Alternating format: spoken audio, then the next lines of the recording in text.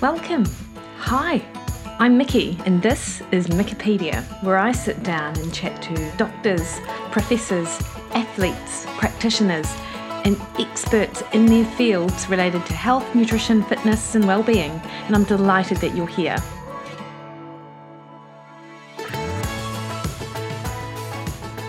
Hey everyone, it's Mickey here. You're listening to Wikipedia, and this week on the podcast I chat to Professor David Dunstan about the dangers of sedentary behaviour and prolonged sitting. We discuss what sedentary behaviour actually is and how this just differs from general sort of inactivity and physical inactivity. We discuss the physiological changes that occur when we are sedentary and how it impacts negatively on cardiovascular and respiratory health, fat deposition, and at a population level, the percentage of people who could be considered sedentary. We discuss interventions to help reduce sedentary behaviour. We discuss the appropriateness of physical activity guidelines and if these are potent enough to offset the risks associated with being sedentary. And we also discuss recent research investigating the relationship between quality of life markers, psychological health, and sedentary behaviour during the COVID lockdowns. Prof Dunstan is a wealth of information and really is at the forefront of the research in this space, so I was super thrilled to be able to have a conversation with him. Professor David Dunstan is the head of the Baker Deakin Department of Lifestyle and Diabetes within the Institute for Physical Activity and Nutrition. He also holds the positions of Deputy Director and Laboratory Head for Physical Activity at the Baker Heart and Diabetes Institute.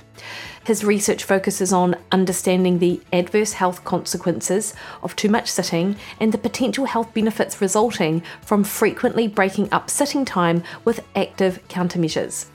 In particular, he has developed effective strategies to reduce and break up sitting time in adults with or at risk of developing chronic diseases and to support office workers to reduce sedentary behaviour in workplace settings. He is also interested in how best to implement efficacious sit less and move more interventions at scale within healthcare settings for those living with or at risk of chronic disease. Professor Dunstan has a number of research grants that he has won over the years and is involved in many international studies alongside UK, USA, Sweden and Finland, where they have been awarded millions of dollars to study this area. Professor Dunstan also was a Clarivat, highly cited researcher in 2018, 2019, 2020 and 2021, and he's in the top 1% most cited for his subject field and year of publication, with published research of over 340 peer-reviewed papers in 5 book chapters. And we have included a link to Professor Dunstan's ResearchGate page for you to get a place to go to have a look more in depth in his research. I think you're really going to enjoy this conversation that I have with Prof Dunstan, and I've also included his staff profile at the Baker Institute as he is able to translate that science into languages we understand so brilliantly. Before we crack on into the interview, just a reminder that the best way to support the podcast is to hit the subscribe button on your favourite podcast listening platform. That increases the visibility of the podcast out there and amongst the literally thousands of other podcasts, so more people get the opportunity to learn from the guests that I have on the show, like Professor Dunstan. So please enjoy this conversation.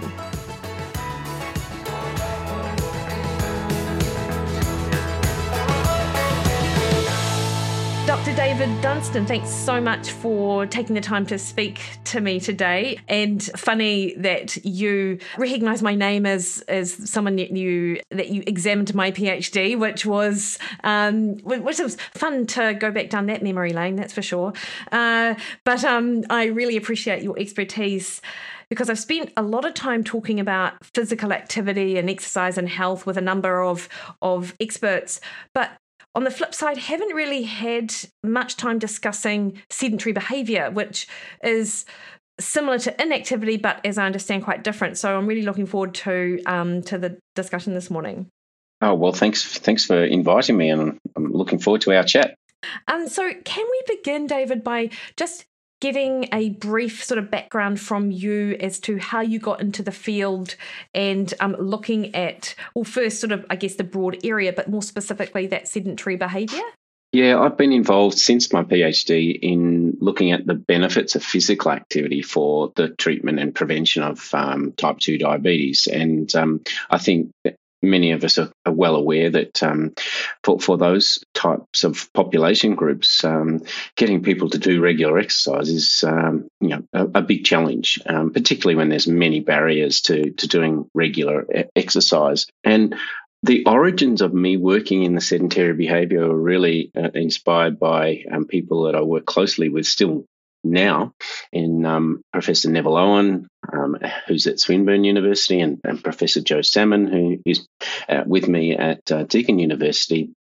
And back in 2000, I was running a national diabetes prevalence study, and there was an opportunity to explore different health risk behaviours that were emerging as potential risk factors for many diseases, and fortuitously.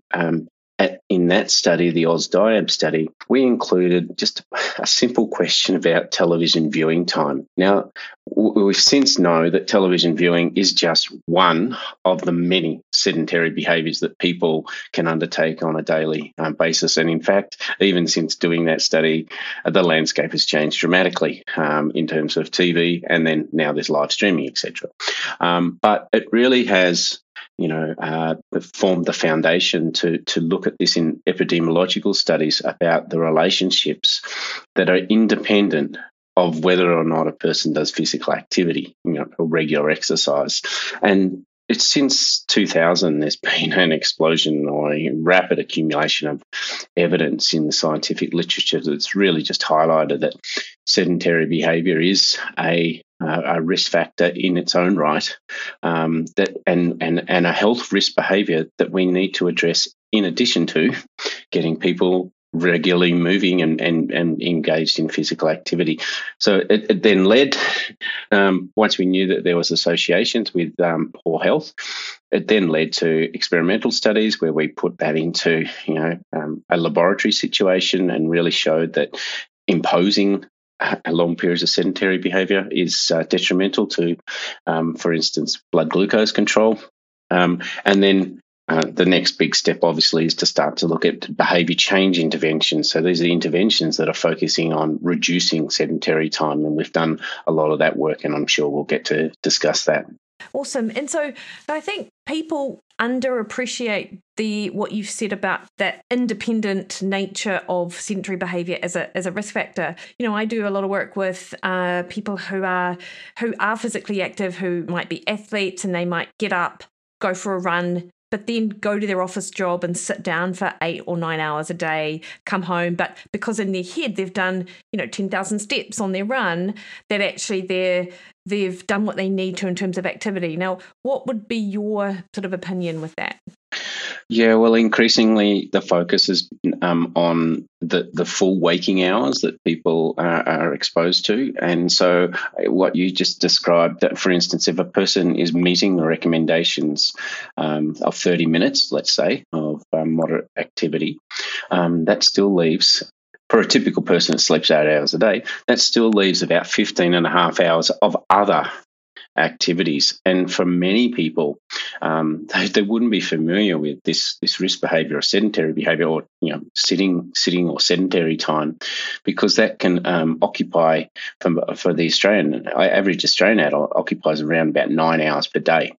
And so if you're thinking about proportion of time spent in the day, in fact, sitting for many people occupies more time than sleeping in a 24-hour cycle. And so for many people, it's just, that's what's done, sort of thing. It's the norm. But we're now starting to understand that you can be active, that is, meet the recommendations, but you can also sit for long periods of the day. And the amount of sitting that you do throughout the day, or excessive sitting, can essentially undo some of the benefits that can be generated from doing regular physical activity. And alternatively, that the risks associated with excessive sitting are most pronounced in those that don't do a lot of physical activity.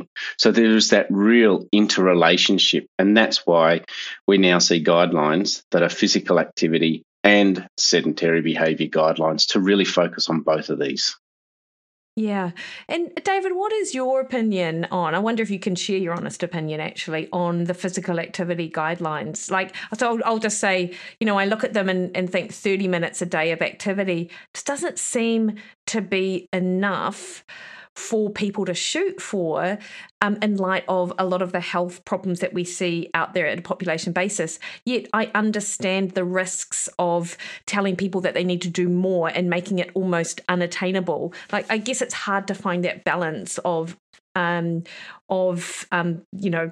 thing that should be recommended. But maybe we have, and I don't know, like I've just got a bad opinion on that.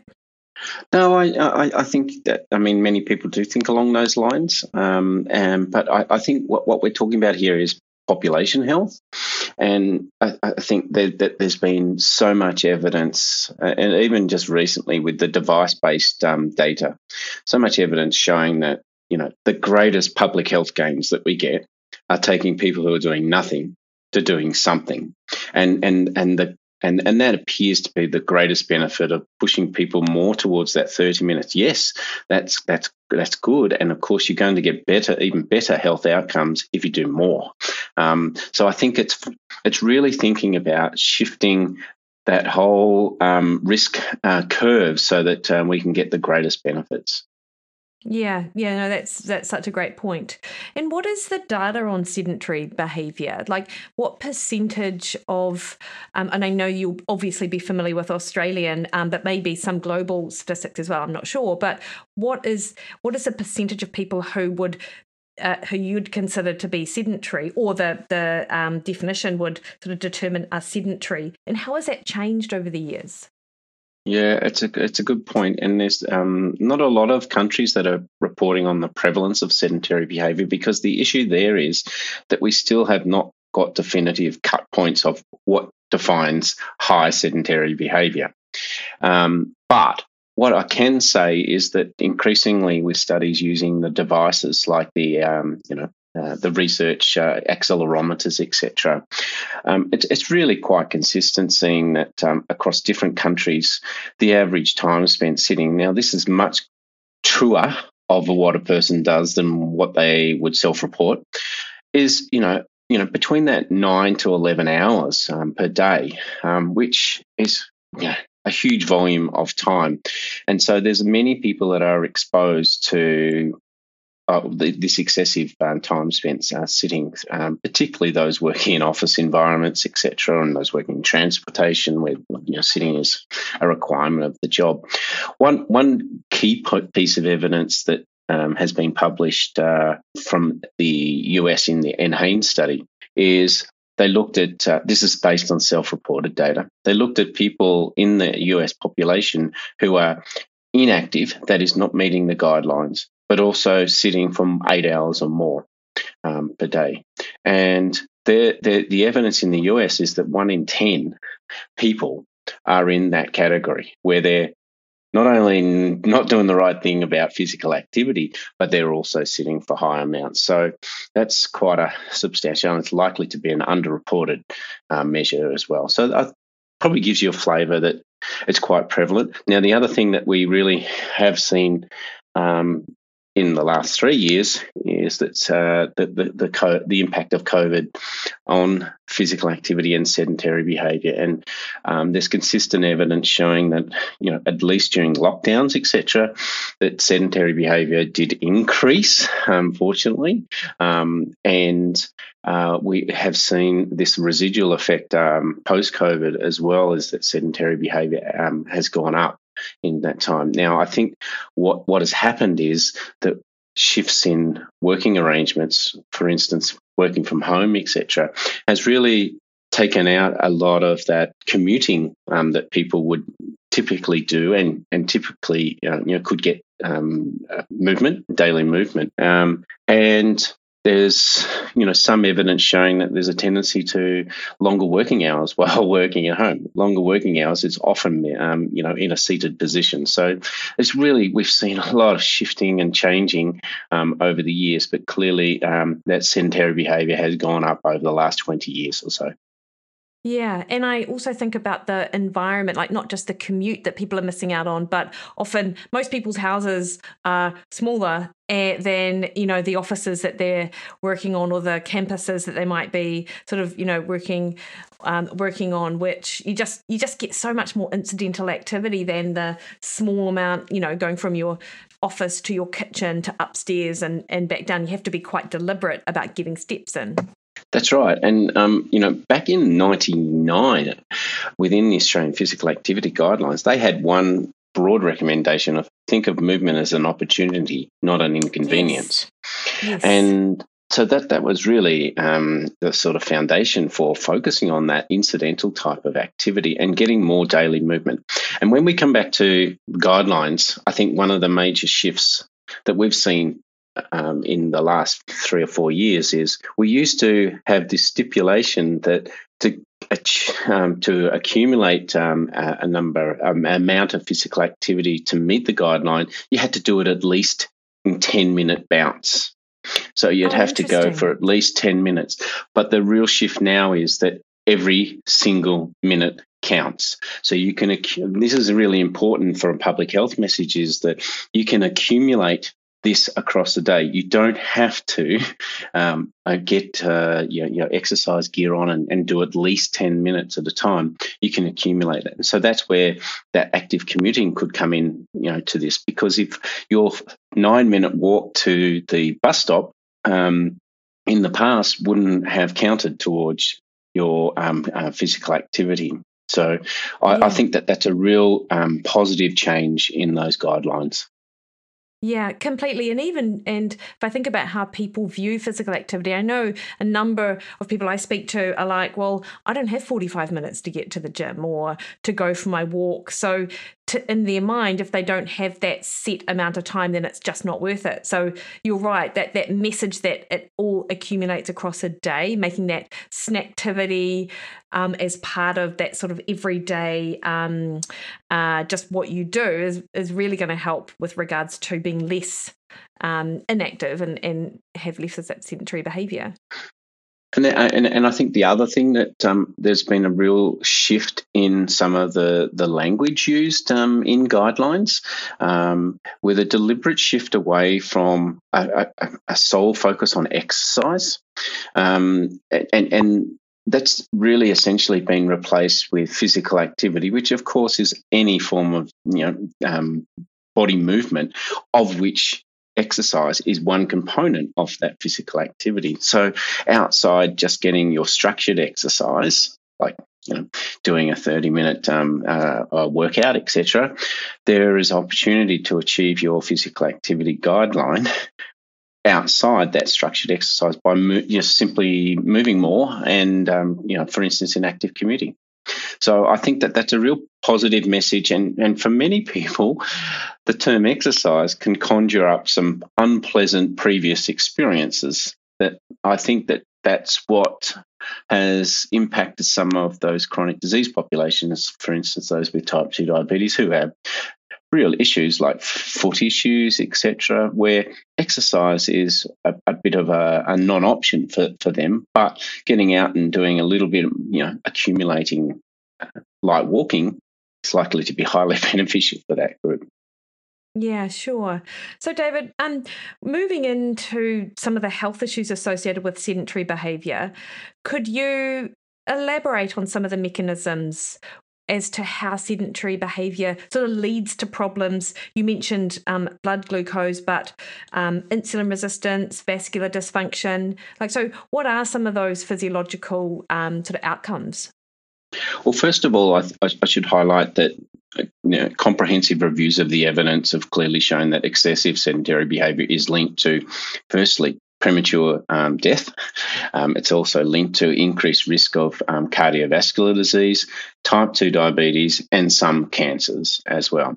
So I think that's pretty well known now, that there is a strong evidence base that there is that link. But what there has been in recent times is a lot of studies to attempt to unpick that. And this is what you're talking about in your mechanisms. Okay, well, if people are sitting for long periods of time, what is it actually doing to the human body? We recently published probably the most comprehensive review on what are the likely biological impacts on of prolonged sedentary behaviour or increasing amounts of sedentary behaviour. And I think if you can simply break it down by effects on different systems. And firstly, the one that you alluded to, where probably the most consistent evidence is that we do know that when people sit for long periods, particularly in really large chunks of sitting time, like we call that prolonged sitting, it is quite detrimental to the control of blood glucose to a meal. Especially. So, and in particular for those groups that already have disturbed glucose metabolism, like people with type 2 diabetes, it's, where we see it most magnified in those groups. So glucose is one. Now, the other key sort of mechanism is the impact on blood flow. So what we do show is that when people are seated, there is reduced blood flow that occurs particularly in the lower limbs, because when we sit, essentially our muscles switch off. And so our chair is doing the work that would be undertaken by the body when we're standing, for instance, to minimise the effects of gravity. So what we do see is a lot of studies showing that reduced blood flow can subsequently impact blood pressure. And so it can have adverse consequences for blood pressure with, rises across the day with long periods of sitting. Of course, the reverse is true if you break up your sitting time more frequently. Then there's also relationships that have been shown with inflammation. The longer people sit, the greater tendency for inflammation to develop. And inflammation, it's a complex consideration, but we want to try and minimise the amount of inflammation that is developing throughout the day, particularly in response to meals, etc. And then we also have started to see studies showing the impact on blood flow to the brain, for instance. So what we do see is that when people are sitting for long periods of time, that there can be adverse consequences to the blood flow to the brain, which is really important, because we need those nutrients to get to the brain and for our ability to concentrate and perform the daily tasks. So I think if we break it down into those four key sort of mechanisms of glucose control, the blood pressure and blood flow impacts inflammation, and also on potentially the blood flow to the brain, etc. They're the key mechanisms so far that have been revealed that potentially explain those relationships with those health outcomes that I mentioned earlier. Yeah, because like everything that you've mentioned are those risk factors that then lead to issues with blood sugar regulation and type 2 diabetes and cardiovascular events and all that kind of thing. So that makes perfect sense. Like in that paper, David, which you sent me that I'd seen, that the review that you mentioned, and we'll pop a link to that in the show notes for people who are interested to have a look. It was mentioned about the effects of sedentary behaviour on the intermediary metabolism. Are you able just to describe what that actually means? Yeah, it's all those where the body is regulating homeostasis, for instance. So, the control of glucose for one, and then the control of blood fats. So this is in response to daily meals throughout the day, how well our body is responding to that control. And that also can include, the control of insulin in terms of regulating blood glucose throughout the day. And also, as I mentioned, those inflammatory markers. So it's all those markers that are impacting on the control of those essential physiological mechanisms like blood glucose control, which we need to have such fine control or things start to go awry. And David, what studies are out there that show that a break in that sedentary behaviour can impact favourably on some of these markers? Yeah, so what I've just described and all the effects of what occurs with increasing sedentary behaviour, there is accumulating evidence from studies that have looked at this experimentally. So, some studies use bed rest, which is probably the most extreme form of sedentary behaviour and probably not simulating what typically occurs in society. But other studies have looked at when limbs are immobilised for orthopedic injuries, etc. But more recently, there's been dedicated studies that impose sedentary behaviour versus breaking up of that sedentary behaviour. So when I talk about breaking up, some studies have used every 30 minutes, just getting up and moving around. Some have used every hour or so, getting up and moving around. And not surprisingly, many of the effects that I described on for sedentary behaviour, the reverse is true when we actively break up sitting times throughout the day. That is, reductions in blood glucose throughout the day. And that's really important in response to meals, reductions in insulin, reduction in blood lipids, increased blood flow, and reductions in blood pressure. So it's almost the flip of what occurs when we see what we see with increasing amounts of sedentary behaviour throughout the day. And so I think it really highlights that it's not only about how much time you spend in total throughout the day, but it's how you accumulate your sedentary behaviour throughout the day, with a breaking up pattern more favourable than a prolonged pattern. Yeah. So in your view, if there was a practical recommendation around breaking up sitting time, is it every half an hour for a couple of minutes? Is it every 90 minutes? Is there a recommendation around it?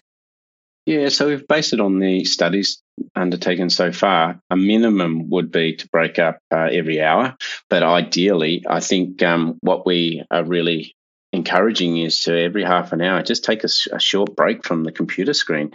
And so one of the golden rules that I often talk about when talking to media, etc., is to maybe use the clock as your guide. So at the 12 and the 6 mark of the clock, take an opportunity to just simply get up and break up that sitting time, essentially turning on the body's engine again, which has become idle for at least half an hour or an hour or so. Yeah, nice. That's awesome. One of the other things which I read was that sedentary behaviour leads to an increase in sort of visceral fat deposition. And is that through the mechanisms that you described earlier with regards to the changes in insulin and blood glucose and things like that?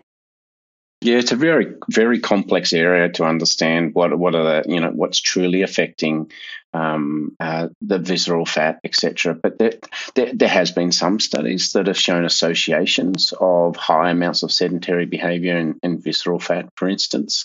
But there's a lack of consistency in the evidence that truly pins sedentary behaviour as a true independent risk factor on body weight per se. And I think we need more studies that look at this over longer periods of time to be able to get more definitive of, is this cause or is it associated with other factors, which is highly likely given that there's a lot of influences on body weight that occur. Yeah, for sure. Because if I think about sedentary behaviour, like people either at their desk or watching television, like they may also be having popcorn or eating snacks or, doing other things which, even though they're adjusted for in statistical analyses, sometimes I wonder how much of that stuff you can actually adjust away. I don't know. Yeah, that's so true. But what we do know is that if we look at energy expenditure, we know that a seated posture, there is ever so much less energy expenditure to, for instance, just standing. But of course, once we move, and of course, when we move faster, that energy expenditure is substantially increased. And remember what I mentioned earlier is that the average Australian adult sits from 9 hours per day. So that's 9 hours spent in a very low energy expenditure throughout the day. So it's likely to be a contributor, but very difficult in epidemiological studies, as you say, to factor out those other influences. Yeah, sure. And has your research changed your own behaviour, David, and that in your labs and stuff? Oh, definitely. And what we see is that, well, for me personally, I spend a lot of time up on my feet throughout the day. So I really avoid those sitting periods of 30 minutes or more. In fact, I use sitting as a break from being upright throughout the day, whereas a lot of people use it the other way around. What we also see is that in many of our meetings that occur within our laboratory, at least, is that our meetings are active type meetings. So some meetings will include a walking meeting that can occur outside when we don't have to take notes, etc. But even in those longer meetings, we actually highly encourage people to stand up and move around. Where it's in our society, it's essentially a social norm that you sit. That's when you're concentrating, but in fact, you're actually a lot more likely to concentrate better when you are interspersing some upright time with when you're sitting. Yeah, for sure. I have a standing desk, and there are certain tasks I do easily standing. However, I am the person who, if I need to think, I actually have to sit down to do it. I can't stand and think. I can do tasks, but then I also try to look at me showing off, not really showing off, like almost like making sure that you don't think I'm too sedentary. I try and take laps around my house, actually, every so often to sort of break up that sitting time. So I appreciate what people think. Yeah, and I think it's really important to highlight that they're not standing desks. We call them height adjustable desks. So it allows a person, like what you just described, to work in different postures. You can work in a seated posture or a standing posture. And of course, we don't want to be conveying this message that you should just stand all day, because that potentially could introduce other health problems. Yes. So I think it's important to have a balance between the sitting and standing throughout the day if you are using one of those height adjustable workstations. Yeah. Do you remember those? I'm trying to think of what those balls were now. Like they're everywhere. Those I'm going to say yoga. Yeah. And people, there was all the rage that everyone would have one of them to sit on as opposed to a chair. But then I think there was some health and safety issues, so that didn't last very long. But is that actually like a better option from an energy sort of standpoint, David? Well, potentially from an energy perspective, but I also have many of my physiotherapy colleagues that really caution the use of such fit balls, particularly for people who already don't have great core strength.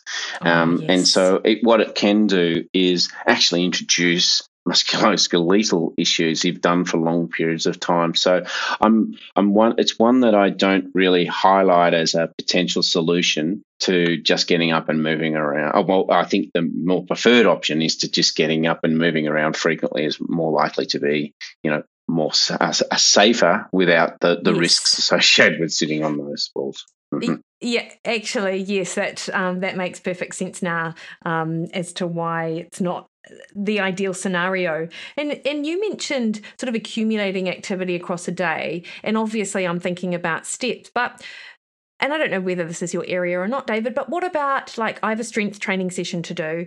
I don't have 45 minutes at the start of the day, but, like, is it still worthwhile doing that kind of thing in a snacktivity type way across your day? Are you still going to get the same sort of benefits? Do we know that? Well, I think the benefits that you're going to get is the benefit of doing something rather than nothing. So that's true. Obviously it's a more positive approach to health. I don't know whether we have the evidence for instance, for strength training that, say, if you do half of your session in the morning and then half of the session in the afternoon, what are the impacts there for strength and musculoskeletal health? But of course, that's going to contribute to you meeting the guidelines because you're accumulating that time over the time. So I think. I often quote probably one of the most famous persons in physical activity research, Steve Blair, when he gets asked what's the best exercise that you should undertake, and he says it's the one that you will do regularly. And so I think that that's a really important point, that you find what works for you and what can be undertaken on a regular basis. Yeah, no, that makes a lot of sense. So David, obviously your lab does a lot of these type of studies in and around sedentary behaviour. What is some of the research that you're quite excited about over the next couple of years to further our understanding on this? Yeah, what we are really working on now is two key aspects. One is firstly to identify who is more at risk because of their sitting and their physical inactivity. So can we get better ways in which we can screen people by simply asking about their sitting time and their physical activity? Because to ask either in isolation, you're not getting a true picture. So I think what we're working with is our healthcare professionals to streamline that risk identification approach, because we know that we need to focus on both of those behaviours. But what the other aspect is from the research is a real shift in our thinking towards the promotion of regular physical activity, particularly in people who have those conditions like diabetes, etc., of what we term a staircase approach to regular physical activity participation. And when I talk about a staircase, we're often dealing with people who are doing nothing or very little activity. And so the barriers for these people of taking them to doing nothing up to what would be considered to be guideline-based exercise is a real big challenge. So the staircase model operates on this principle of taking transitional steps towards that. So in the first instance, if a person's sitting for a lot of time but they're not doing much activity, let's just start thinking about reducing your sitting time throughout the day. Can you get less sitting throughout the day? Okay, well, once you achieve that step, can you progress to the next step of increasing the amount of light movement that you do throughout the day? So, then you're progressing to sitting less and moving more. And the idea is to provide a foundation then to encourage that more moderate intensity activity like the brisk walking, etc. So in the current sort of traditional model where it's a one size fits all, you need to get more exercise. The staircase model really operates on this principle of taking people through a transition towards then having a base to be able to engage in that what is considered to be the more healthy type of physical activity, moderate intensity type activity. So I think that what we're really wanting to work on in healthcare settings, for instance, is can we first identify people at risk, but then can they be referred to interventions that can essentially be delivered remotely? And probably what we have a new era with is the wearables that do exist. So, for instance, the Fitbits, the Apple Watch, the Garmin, etc. We are now have this opportunity to use that data to inform our interventions on a daily basis. We can actually get the data, for instance, in some of the devices, we can get minute Every minute we can get that data, and we can actually provide cues and prompts to people depending on their context. So if you're at work, it's going to be very difficult to put on your exercise gear and go out for a walk, but you may be able to get a walk around the corridor. So when smartphones, etc., know where a person is located, they can tailor that message to the actual context. So that's probably what really excites me the most, is that we are now into this new era of being able to deliver behaviour interventions that focus on both sedentary reduction and increased physical activity, and remotely delivered, which has the potential to increase that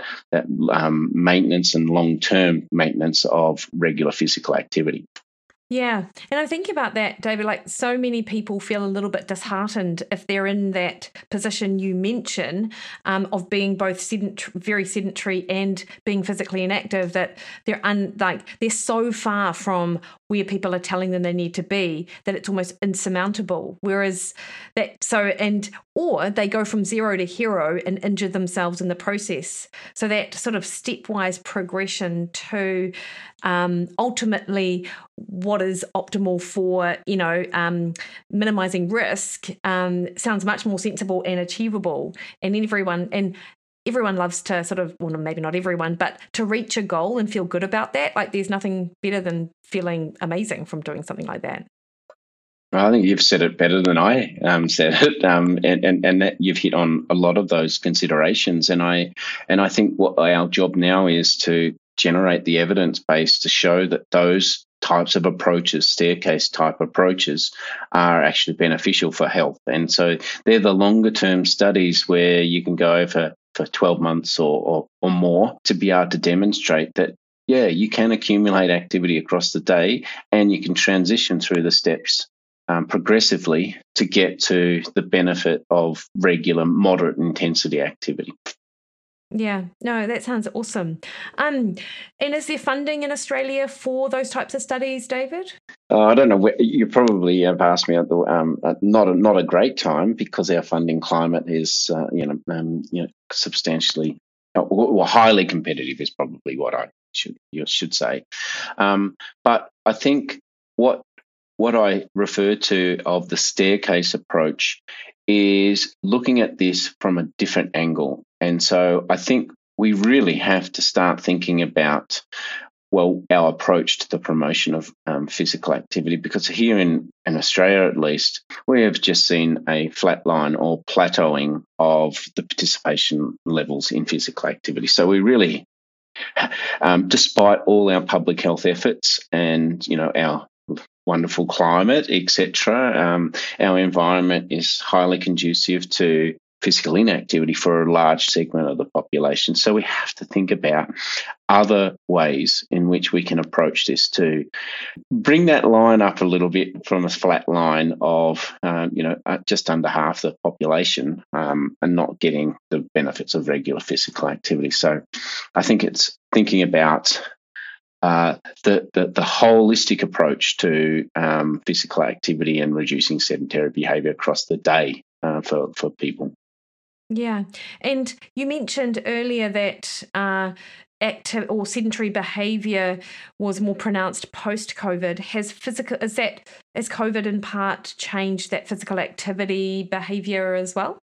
Yeah, and largely at the incidental type activity, so that we've just touched on before about if people. Well, I think from a behavioural perspective, when people are sedentary, it displaces physical activity. So you, just by simple definition, a sedentary behaviour is the low energy expenditure activities in the day that don't require any real movement.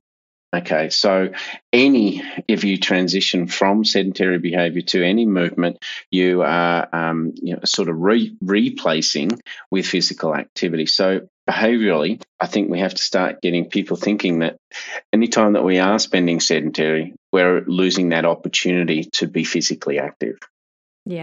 Yeah, for sure. Yeah, you're right. Everything's like a trade-off, right? And opportunity costs when it comes to what you decide to do. David, you We're also, and I don't know the extent to which you were involved in the study, but you were an author on a study around psychological health and COVID and sedentary behaviour, which is, we've been talking a lot about the physical health outcomes of being sedentary, but what do we know about sedentary behaviour and psychological health as a sort of a kick-off into this conversation? Less is probably what I should say. Less than we know for physical health. But what we are starting to see is some, really interesting studies that are showing that there are detrimental impacts of sedentary behaviour on mental health and, relationships with depression, anxiety, etc. But what the work that you're referring to, what that has started to uncover is that not all sedentary behaviours have the same effect on mental health. And what I mean by that is that there are some sedentary behaviours, and I'll use television viewing as an example, where what we would call as a passive sedentary behaviour. You're not really having to do much thinking at all. Whereas as opposed to using a computer to work, you're sedentary, but you have to use your brain. And so we call them mentally active sedentary behaviours. And what's really interesting is that once you start separating those sort of passive sedentary behaviours versus the mentally active sedentary behaviours, it's quite clear that the passive sedentary behaviours have a more detrimental impact on mental health outcomes like depression, cognitive functioning, etc. So it's really early days in this area of research, but I think it's just the evolution of the whole research in that, we found that there are relationships with physical health with sedentary behaviour. Now we're starting to see it with mental health, but now under the surface of that, there are different types of sedentary behaviours that are more detrimentally associated with mental health outcomes. And I think we're going to start to see a lot more as research groups start to look at the different types of sedentary behaviours and the impacts. Yeah, it's interesting. And of course, people who are interested in this field will be well familiar with the beneficial effects of physical activity on mental health. So I guess this is potentially just another string in that sort of bow of research and understanding, which was a terrible analogy, actually. I'm not sure quite why I used that. But there you go. So in light of this research, David, what is the sort of next steps with regards to understanding this relationship more? Well, we're now starting to look at various groups that have collected this type of data in their epidemiological studies, because I think it's important to look at this not cross-sectionally, so one point in time, but to look at this prospectively, so changes over long periods of time. So research groups are starting to look at this in prospective studies, which is going to get us a little bit closer to understanding the sort of pathway and the relationships. But importantly, we are seeing some groups, and including our own, that are wanting to start taking this back to the laboratory again. And so when you expose people to mentally active sedentary behaviours versus passive sedentary behaviours, do you get different impacts on, for instance, cognitive functioning? Do you get different impacts on, blood flow, cerebral blood flow to the brain, etc. So looking at some of those mechanistic aspects, and I think that that's exciting. It's going to start to provide us more solid evidence base that we need to channel our attention to those passive sedentary behaviours for improved mental health. Yeah, for sure. And David, just lastly, I wonder about your opinion or how you feel about children today versus, what it was like when I was growing up with regards to the exposure to much more opportunity to just be passive, to just that sedentary behaviour. Is that, do you often sort of sit back and go, God, we're in for it in the next 20, 30, 40 years with regards to health outcomes, or have you got a bit more of a positive view on it?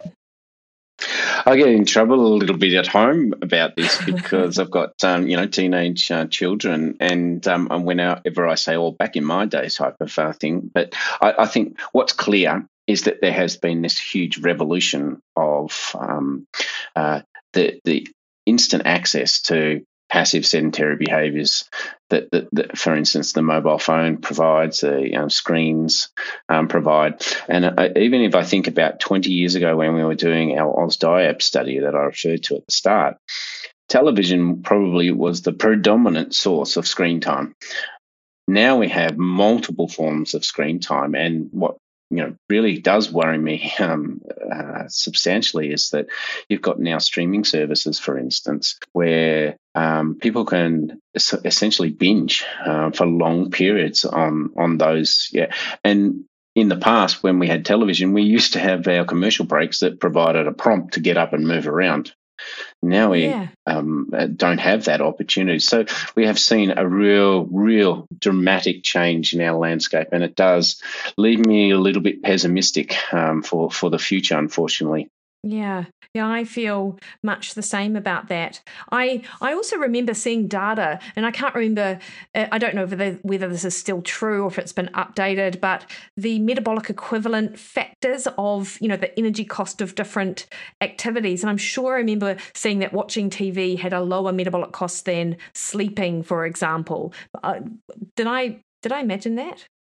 Not substantially lower, but it's getting closer to that, that sleeping sort of energy cost. And so, again, it comes back to the volume that people, have throughout the day. So 9 hours, some of which might be watching 2 hours of TV per day, is at low energy cost. And so I think that we have created, there's an environment that we are exposed to that is highly conducive to low energy expenditure. Yeah. And what importance is placed on physical activity and or physical education in the school system in Australia, David? Do you know? It could be better, but I think that we're starting to see some positive signs. And I know, for instance, my colleagues at Deakin have embarked on research to really shift the teaching practices and also the learning environment to be more active learning. And through the Transform Us program, it's about shifting what has probably existed for 100 years, where you must have kids sitting to learn in classrooms, and really shifting that culture towards, yes, can they be more active in that learning activity? And it's likely to, for the various reasons that I mentioned before, it's likely to be more beneficial for their concentration, etc. Yeah, no, for sure.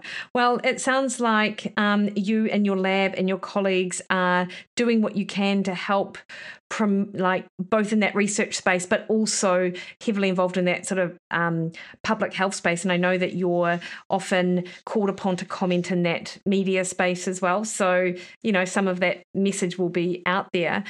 How else, David, can people find out more about your research and what your you wear a dual hat, I know, but where can people find out more about what you do and the research and stuff?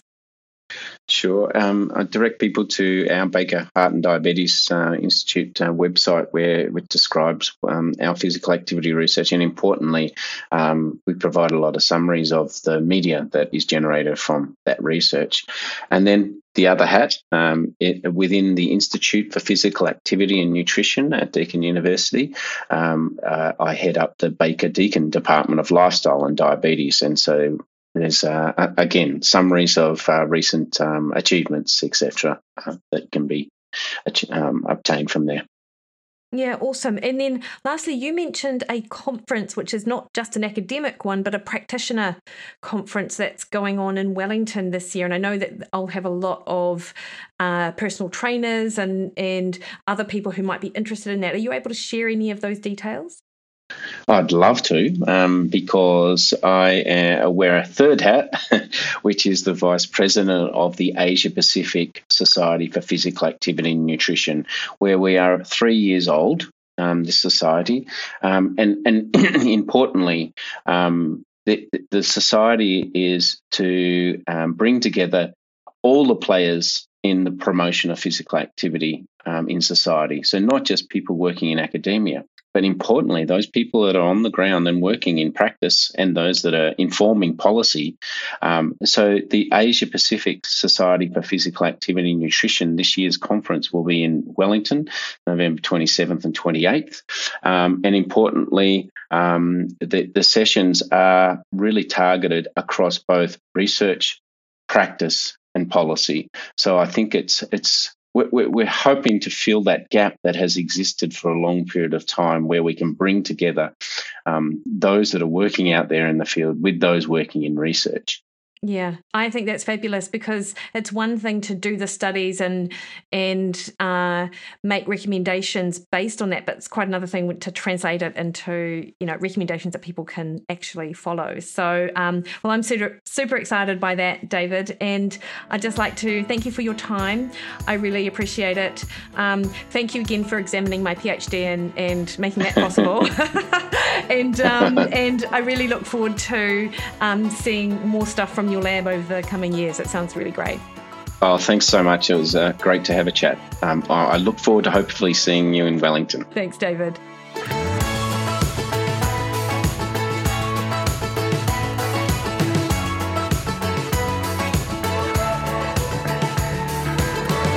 All right, team, hopefully you enjoyed that, and if nothing else, it gave you pause to think about your own sedentary behaviour during the day and what you can do to potentially increase it. It certainly makes me think more about it when I'm sort of engaged in the research and talking to experts like Professor Dunstan, and as I said, his research links are in the show notes. Next week on the podcast, I have another professor, Professor Scott Lear, who talks all about his own journey with mental health and just some of the interventions he explored when going through depression and anxiety, and some of the lessons that he's learned. So it's a mixture of the research behind it, but also his personal story, and I really think you're going to want to tune into next week. Until then though, catch me on Instagram, Twitter and Threads at Mickey Williden.